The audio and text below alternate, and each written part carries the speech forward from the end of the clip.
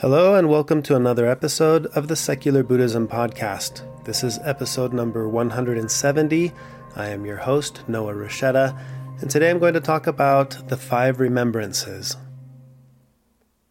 As always, keep in mind you don't need to use what you learn from Buddhism to be a Buddhist. You can use what you learn to simply be a better whatever you already are.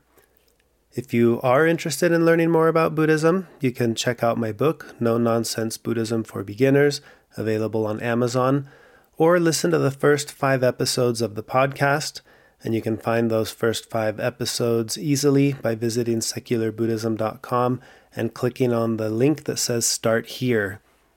If you're looking for a community to practice with and to interact with, consider becoming a patron by visiting secularbuddhism.com and clicking the link to join our community. We do have a live Zoom call every Sunday where we talk about different topics and concepts and ideas similar to what's discussed in the podcast. But that happens every Sunday, and that's available to members of the Patreon community. So to the topic that I wanted to discuss today, I wanted to share some thoughts regarding the 5 remembrances. I first recorded a podcast episode in 2019 around this topic, and that was episode number 108, and the title of that episode was Important Things to Think About Often. So you can revisit that one if you want, but this is a revisit of the topic of the 5 remembrances.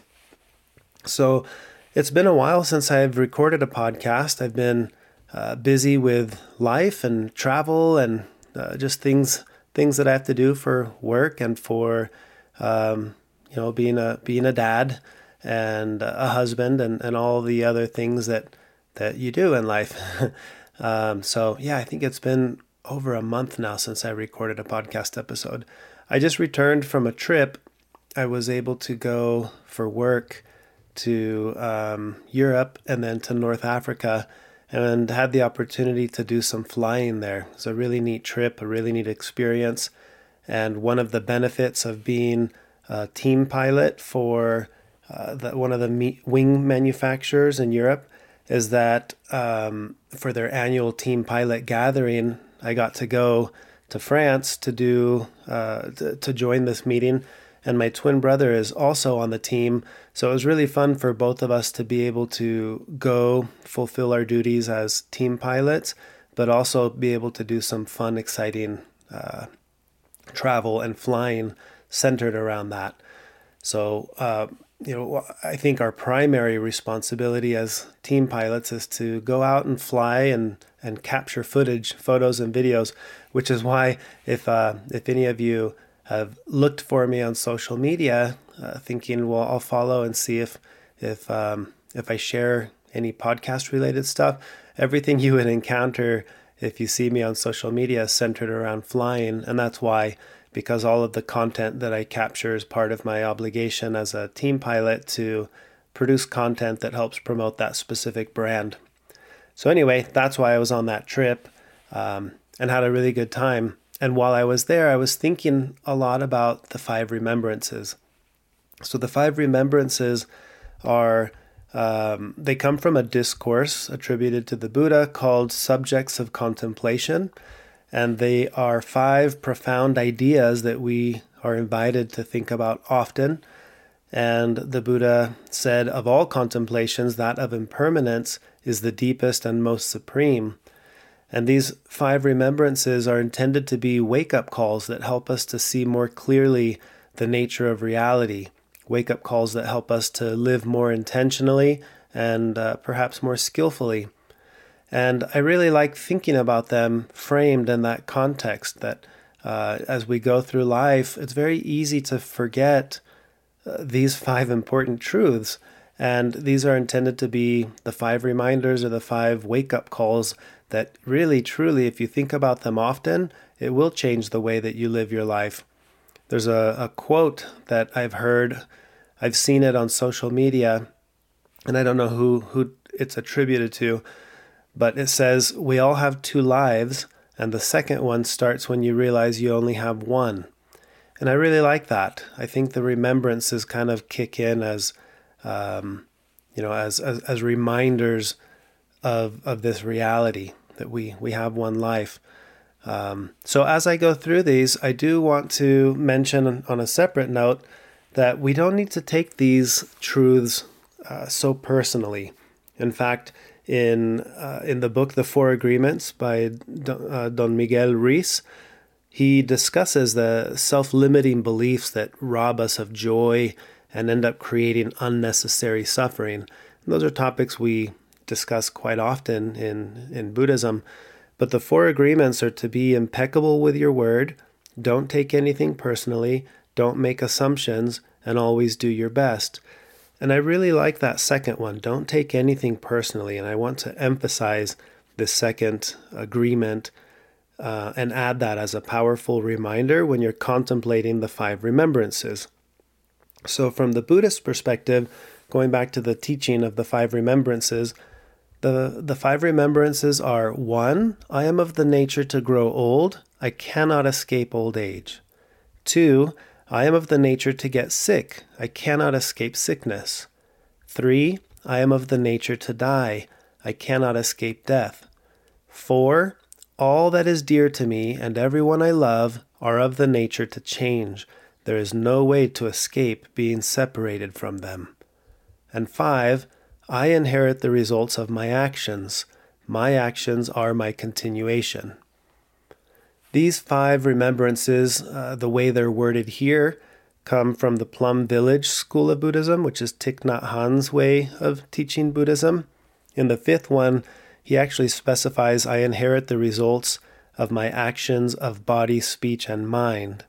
And I do like I like the fact that he talks about those 3, because what we say, what we do, and what we think combined, those actions are, you don't want to just take this in the context of what I do. The thoughts are equally important. What I think and what I say, those are equally important to have in mind. If I think a certain way, that will affect the actions that I take.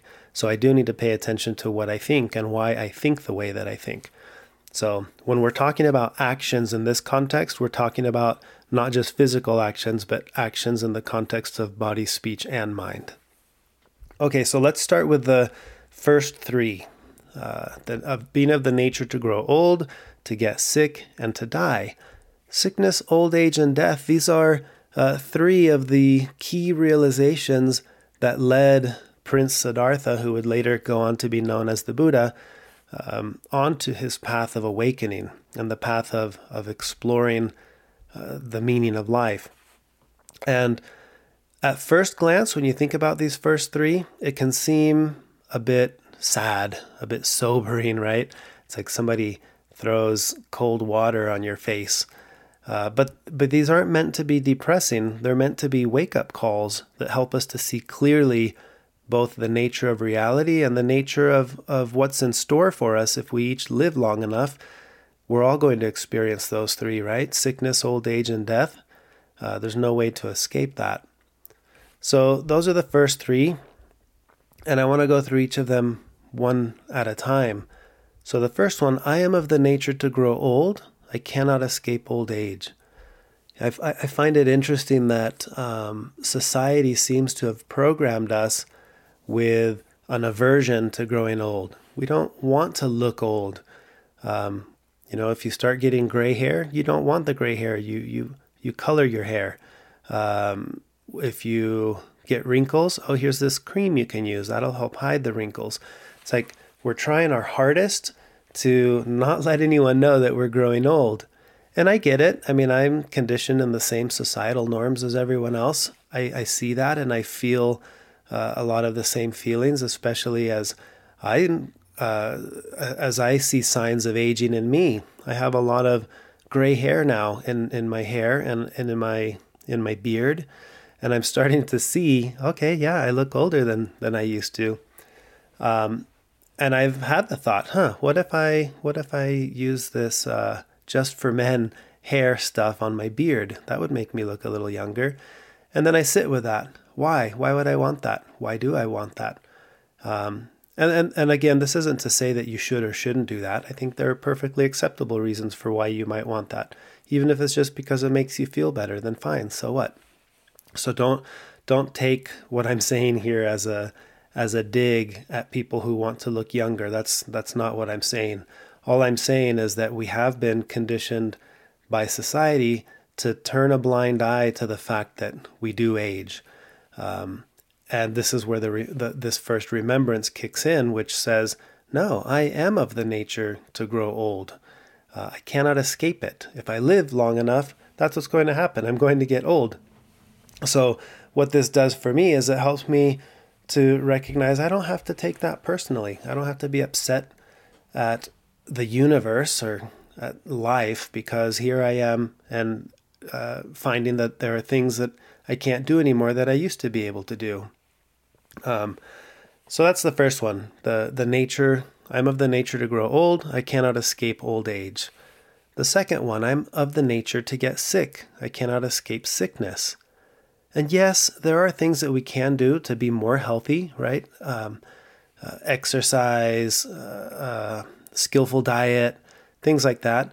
But the key to this remembrance is that there is no way to escape sickness. No matter how you live your life, certain sicknesses can come your way. Think of cancer or Parkinson's or ALS or random viruses. There are so many forms of sickness that can visit when we least expect it. Why? Because we're of the nature to get sick. We cannot escape sickness. And I think this is a powerful one to remember. It kind of goes hand in hand with the teaching that Thich Nhat Hanh has, where he talks about experiencing the non-toothache, right? As soon as you experience a toothache, you're reminded, oh man, it felt so good when I didn't have the toothache.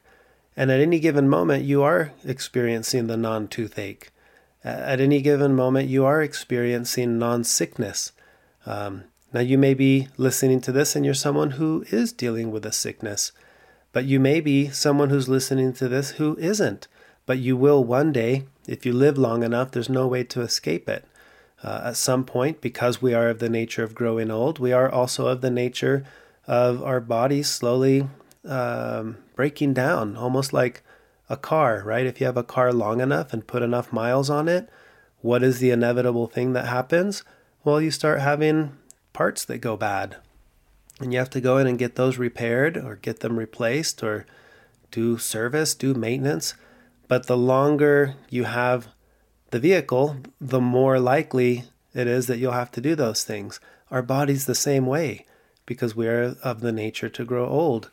So what this does for me as a remembrance, it helps me to appreciate the health that I have now. I've experienced this in the last few years with when I injured my shoulder. There was a period of time that I was really thinking a lot about my mobility and how it affects what I can and can't do in my day-to-day life. And as soon as I regained all that mobility and my shoulder was totally healed, I think about it often now, much more than before. I would say I didn't think about it at all before. I'd never thought of shoulder injury because I'd never injured a shoulder. But since I injured my shoulder, and now I'm approaching a year now of no issues with it at all, I still think about it quite a bit, where I think, oh man, I love that I can move my shoulder and I don't feel any pain and I can do all the things that I used to, and it feels like I had never been injured in the first place. The only way I know is when I reach up and touch my shoulder and feel that bone and recognize, oh yeah, that's not how that should be. But luckily, I'm experiencing the non-toothache now. I'm experiencing the non-shoulder pain. But I recognize that other forms of pain, of sickness, are on the radar for me at some point because I cannot escape it. So that's the second one. The third one is, I am of the nature to die. I cannot escape death. Now this is one I think about often, and I think we brush up against it from time to time. my first encounter with death, that was a very contemplative form of an encounter, was a good friend of mine in elementary school. And his name was Jeffrey, and he came to school one day and was just sweating profusely. It seemed like something was wrong with him. And I remember that day, and I remember the next day he wasn't there, and the day after he wasn't there. And after a few days, we found out that he had been admitted to the hospital. He had leukemia, and his body was slowly shutting down, and he ended up passing away.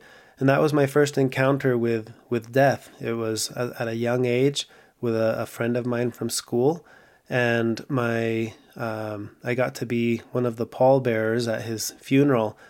And it was overall just a very sobering experience to be acquainted with the reality that I am of the nature of dying. I'm of the nature to die, and I cannot escape it, and those around me can't either. And I've thought about it often since then, thinking, well, if I know that death is a certainty and the timing is uncertain, what am I going to do with this time that I do have? And fortunately for me, that's been a thought that's been with me for a significant portion of my life, and it's helped influence decisions that I've made and decisions that I wouldn't have made, or that I didn't make because of that thought, that remembrance. And I think it's common to wrestle with death, and often we wrestle with death because we're actually wrestling with life. And what I mean to say by that is, if you get down to the nitty-gritty of the thought of dying, I'm not sure that it's really fear of dying that concerns us. It's the fear of not being alive. Being alive is all we know. It's all we've ever known. And we don't know what it is to not be alive. And I think there's a natural fear that arises from the unknown, or the fear of uncertainty that we all experience. And apparently that might be why we wrestle so much with the thought of death, because we don't want to think of not being alive. Being alive is what we're comfortable with. And sure, some people reach the point where they're not comfortable being alive and have no desire to be alive. But for most people who are comfortable with it, they would rather stay with the comfort of being alive than face the possibility of an uncertainty of what comes next, what if anything is there. So I think about that with me, with the notion of death, and how I think about it and contemplate the very real possibility that I know that it's there in my future at some point. I just don't know when, and I don't know how. And that governs, how do I want to live then for the time that I do have? What kind of person do I want to be? What kind of experiences do I want to have with the time that I have left? And I think this one becomes very real for people who encounter the second one, which is being of the nature to get sick. Imagine finding out that you have terminal cancer or another form of terminal illness that now you know what everyone knows, which is I'm dying, but you know that it's coming much sooner. I experienced this in early adulthood with a college buddy of mine who had cancer. I've experienced this with other friends, even now, friends who have sicknesses that they know are terminal, and they know that the end is coming, it's near, and it's most likely going to be sooner for them than for me, but you never know. Right? A car crash can come out of the blue and change everything. So remembering this, thinking about this often, that I am of the nature to die, I cannot escape death, helps me to feel like I'm really living.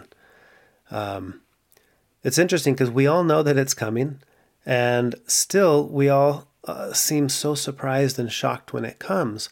And perhaps it's because we don't think about it often enough. I think in our society, thinking about death is kind of a taboo. If you were to tell someone, oh yeah, I think about dying every day, they would look at you like something's wrong with you. Like, oh no, you're not supposed to think about that. They would say, don't think about that. And I encountered this teaching in the Tibetan book of Living and Dying.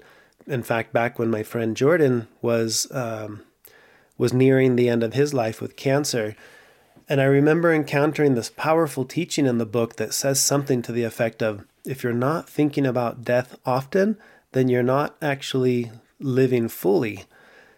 And I remember thinking, wow, it has never occurred to me to think about death often. In fact, I, like most people, would probably tend to not want to think about it. It's like, nope, if it pops into your mind, the scary thought of what would it be like to lose a parent or a sibling or my best friend or any of those thoughts, it was like, no, push that one away. Do not think about that, because it is uncomfortable. And sitting with discomfort is not something that we're conditioned to do. We do all that we can to push that away. So thinking about death is definitely not a natural, normal thing for most people in our society. So this is kind of a radical shift of saying, well, wait a second, maybe I should be thinking about it, and I should be thinking about it often. And I think there's a very, very powerful thing that can happen when we start to do that, when we start to think about death. So that's the third one. The fourth one is, all that is dear to me and everyone I love are of the nature to change. There is no way to escape being separated from them. So the fourth remembrance is remembering that everything changes. And this is, again, it's a topic that comes up all the time. You see this in a lot of Buddhist teachings, the whole notion of impermanence, the notion of constant change. But here, framed as something that you should think about often and think about or remember it often, is a very profound, very powerful change in our mindset. And there's a teaching by the Buddhist monk Ajahn Chah, and he would point to a glass, like a glass that you drink out of. He would say, "Do you see this glass? I love this glass. It holds water. The sun shines on it. It reflects the light. When I tap on it, it has a lovely ring. And yet for me, this glass is already broken. When the wind knocks it over or my elbow knocks it off the shelf and it falls to the ground and shatters, then I'll say, of course, like I knew that it was going to break." And he says, but when I understand that the glass is already broken, every minute with it is precious. How powerful is that teaching, to see the glass as already broken? Imagine how it would be for us to see everything in our lives that way. Our possessions, our friendships, our loved ones, everything is already broken. Everything is subject to change. I think when we can do this and we can see this and truly feel it, it changes the relationship we have with it in the same way that, that glass, while you're holding it, becomes precious because you see it as already broken. Man, imagine doing that with people. To see someone and say, I already see this person as being of the nature of getting old, getting sick, and dying, and this person experiencing change because change is inevitable. How would that change the time that I have with that person in the present moment? I think it changes it quite a bit, to be honest. I think of different friendships I've had from different chapters of my own life, and I recognize how most of those have changed and they're no longer what they once were. I see this in all of my current friendships and relationships. I think back to my friends from elementary school. I'm not really friends with any of them anymore, at least not on a day-to-day basis. I may follow some of them on social media. Same with middle school, same with high school. High school, I actually do have some friends that remain friends this day. College. But there's a significant portion of friends from each of these chapters of my life that are no longer what they once were. And why is that? Because everything is of the nature to change. And I'm not living now how I was living then in that same chapter of life. So things change, things evolve. And I like to think about this with my current friendships. Right now, a lot of my current friendships and relationships center around paragliding because that's the thing that I do now. Or my relationship with my kids now. They're young kids and I'm a dad, but this stage is different than what it will be when they are adults. And if they were to be married or have their own kids at that point, that relationship, it's different then. But right now, it's what this is. And I look at it and I see it like that glass. I see this as already broken. And not broken in a bad way. I mean broken as in changed. The only thing is it hasn't happened yet. And that helps me to feel a deeper appreciation for how things are right now, knowing that it won't always be like this. Any interaction that I have with a friend on this recent trip, I experienced that. I was with a good friend of mine. I actually taught him how to fly, and with my twin brother. So it was the three of us. And as we sat there and we enjoyed each other's company, we experienced these incredible experiences, flying along the coast, doing all the fun things that we were doing. And we would have these really fun, deep discussions over dinner. And there was always in the back of my mind this recognition that this is how things are right now, but they won't always be like this. One day that friendship might not be what it is, but right now it is this. So that helps me to appreciate it and to enjoy it the same way that you could see that glass is already broken. So you enjoy every minute with it, because every minute with it right now, before it's broken, is precious. So I really like that. I think that when we remember and we understand that everyone and everything is impermanent, perhaps our moments will also become more precious with each of these things. Okay, the fifth remembrance is, I inherit the results of my actions of body, speech, and mind. My actions are my continuation. So this is a powerful remembrance. What we're remembering here, we're reminded of the fact that what we choose to do or not do actually matters.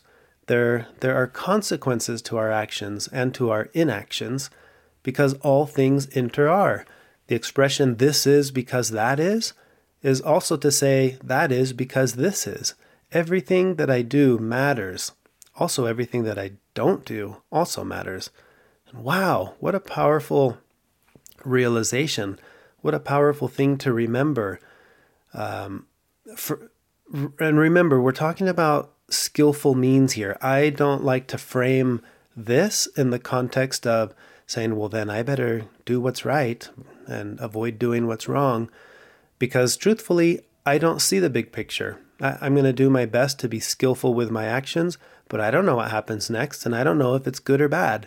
Remember the parable of the horse here, right? You go about living life, and this happens, which leads to that happening, and that leads to this other thing happening. And what seemed good one moment may seem bad the next moment, and what seemed bad that moment turns out, oh, well, that's good that happened because of this moment. So keeping that in mind, for me, it's very important to frame this in the context of, I'm going to try to be the most skillful that I can in the decisions that I make, in the things that I do, and in the things that I don't do, because I don't know the big picture, and I don't know what comes of this, but I do know that what I do matters. And if I know that what I do matters, then I'm going to pay a little bit more attention to what I do it, and why I do it. Also, this to me invites the powerful sentence, thought that comes from Mary Oliver's poem, where she says, "What is it you plan to do with your one wild and precious life?" And I love that question. I try to ask myself this often. If I know that I inherit the results of my actions and that everything that I do matters, then tell me, what am I going to do with this one life that I'm living?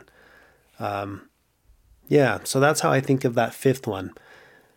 So now that we've covered each of the 5 remembrances and how they pertain to us individually, you can think about them in that context. If you are of the nature to grow old and you cannot escape old age, what does that mean for you? What relationship are you going to have with this truth, which is that you grow old? But now you can revisit these 5 remembrances also in the context of how they pertain to everyone else. I think this is a whole another angle to approach that I think can be very powerful as a contemplative practice. Because on one side, there's, I'm going to get old. Wow, I can get sick. I can die. I'm of the nature of these things. But it's another one to flip this and start to see this in everyone else. So that the people that I'm looking at and interacting with, friends, loved ones, enemies, people you don't like, anybody, and do the same thing and say, you are of the nature to grow old. You cannot escape old age. You are of the nature to get sick. You cannot escape sickness. You are of the nature to die. You cannot escape death. All that is dear to you is of the nature to change, and there is no way for you to escape being separated from them. Also, you inherit the results of your actions. Your actions are your continuation, and everything that you do matters. For me, this is really powerful when I frame this in the relationships I have with others. When I think of my kids, for example, they are of the nature to grow old. They are of the nature to die. But right now, they're this. They're what they are. That makes this stage much more precious. And it's done it from the get-go. And I mean, I remember thinking about this when they were in diapers and you're still changing the poopy diapers. I knew that's not going to last forever. So I was looking at it like this is a glass that's already broken.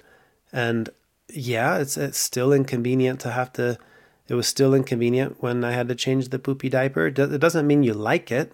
It still stinks, but it also made it precious. It's like, I know that it won't be like this forever. And now I am past that stage. I'm not in the stage of having kids that you have to change diapers. But I am in the stage of having a whole bunch of other things. But these are not permanent either. These will change. And this isn't just in parenting. This is the relationship I have with my parents, the relationship I have with my siblings, the relationship I have with my friends. All of these things are changing. So I can look at them how they are now and experience a little bit more of that sensation of preciousness that this is how it is. And I don't know how much longer it'll be like this, but this is how it is. So I would encourage you to come up with a way to remember these things often. You can write them down somewhere. You can put on a bracelet that reminds you of them so that every time you look at it, you think of it.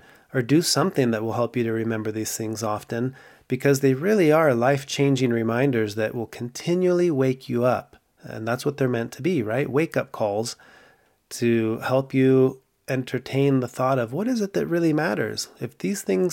If I'm remembering these things often, then what is it that really matters in life?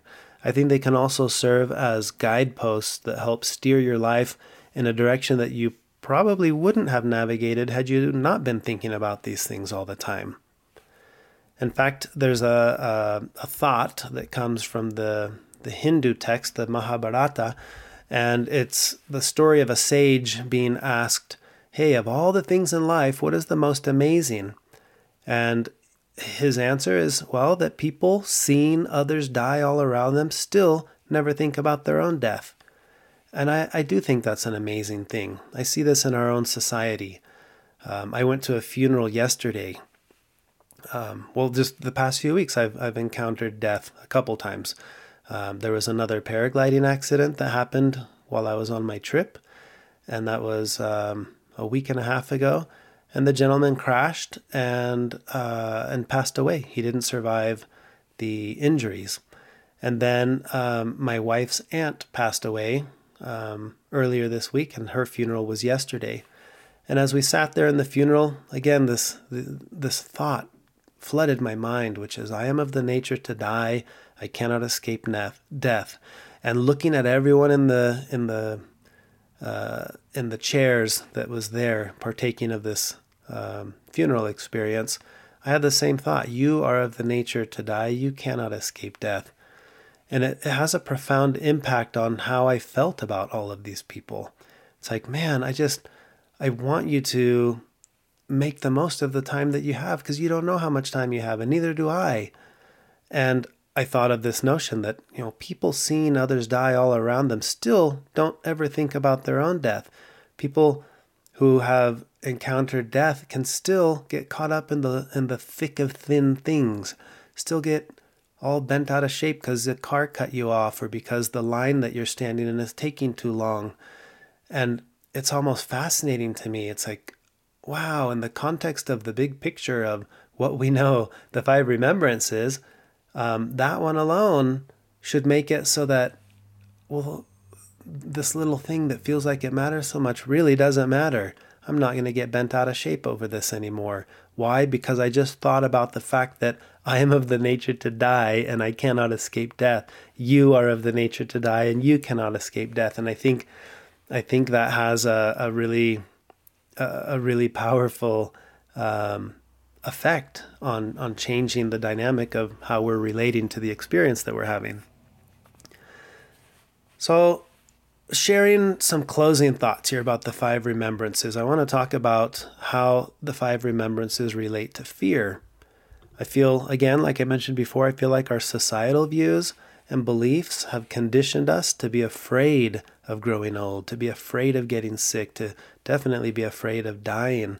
But we're also afraid of being separated from the people and the things that we love. I don't want to lose the car that I love or the smartphone that I just got. We're afraid of losing these things. We're afraid of being separated from the things that we want in our life, and we're afraid of change. I think we're afraid to take bold actions sometimes because we're afraid of failing. And the 5 remembrances can help us to change the relationship we have with fear in general, but specifically the fear we have around these 5 things. And I don't think the goal is that we need to get rid of fear. I think fear is natural, but we can change the relationship we have with fear. And I think that's really important to remember. If I think about death, for example, and I recognize I'm afraid to die, don't also think on top of that, well, I shouldn't be afraid to die. No, that's not the point of these remembrances. If you're afraid to die, then fine, be afraid to die. That's fine. But the relationship you have with that fear, that is where you can spend time and introspection and say, yeah, I am afraid to die. Why am I afraid to die? And get to know that fear, become comfortable with the fear to the point where you can feel it, but the relationship you have with it is no longer there, or it's no longer what it was. It'll change. And I think, to me, this is where this becomes a really powerful practice, to think about the 5 remembrances, recognize, how do I feel about the fact that I'm going to grow old? How do I feel about the fact that I'm subject to sickness or to death, or that everything around me is going to change? How do I feel about that? That feeling tone that arises, it could be aversion, and you're like, oh man, I don't want that to happen. You don't have to think, well, crap, now I got to practice until I don't fear death. That's not the point, and that's not the goal. You can sit with that discomfort and recognize, wow, I really do have a discomfort around the thought of dying. Okay, well then let's sit with that. Where does that come from? Get curious. Become curious about what you feel and why you feel, and get rid of the thought of having to change it. You don't need to change anything. Just observe it and see what happens to the relationship between you and that feeling, and see if that relationship changes. Again, echoing the whole point of the story of that sticky hair monster. It's the relationship with the monster that changes. You're not trying to defeat it or change it or make yourself not afraid of it. It's not that. You're trying to change the relationship you have with it. And I think there's a really powerful thing that can happen when we do that. And again, we don't need to get rid of fear, but we can change the relationship we have with it. And it can be uncomfortable to think about these things. I think we generally regard any form of discomfort as something that's unwelcome in the space of our mind. So we do everything that we can to not let it occupy any space in our mind. We want to get thoughts about sickness, old age, death, constant change. We want to get these out of our mind. But if you are serious about walking the path of awakening, then you should feel eager to encounter what is true and what is real. And these 5 remembrances are a direct encounter with what is real. We are of the nature of growing old. We are of the nature of getting sick. We are of the nature of dying. We are of the nature of experiencing change all around us. And we are of the nature of having to live with the consequences of our actions. And we don't have to take any of this personally. Everyone is of the same nature. It's not the universe out to get you and say, haha, I got you. Now you're going to get sick, but no one else will. No, everyone at some point will. And if it's my time and I'm the one who now has a sickness I'm dealing with, I don't need to take that personally. I'm of the nature of that. Same with old age. Oh, it's time for my beard to turn white? Okay, well, I'm of the nature of growing old. I think when we're willing to sit with the discomfort of these remembrances, even if just for a brief moment, but if we do it often, our relationship with that discomfort will change, and we will gradually learn not to fear these things. And again, society has conditioned us to feel an aversion to these things. We want to run from these truths, but the path we walk as practitioners is to turn and face these truths and to change the relationship we have with them. And these remembrances, I think, can awaken our hearts, and they can help us to live more fully and more deliberately. So these 5 remembrances are quite profound and quite powerful. And I think when we contemplate and really think about them, they're more than enough to act as wake-up calls that help us to decide, what is it we really want to do with our lives? Do I want to keep doing what I'm doing, or am I going to change? Do I want to change, or do I want to keep doing what I'm doing? Both of those may be what's most skillful for you, but how will you know? These are great ways to get into that introspective way of thinking.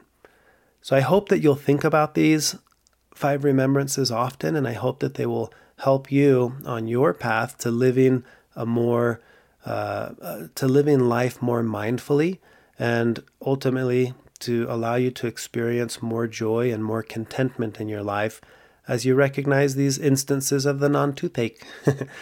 So that's all I have to share for this episode and for this topic, but I look forward to sharing more thoughts in another episode later. Thank you for listening. Until next time.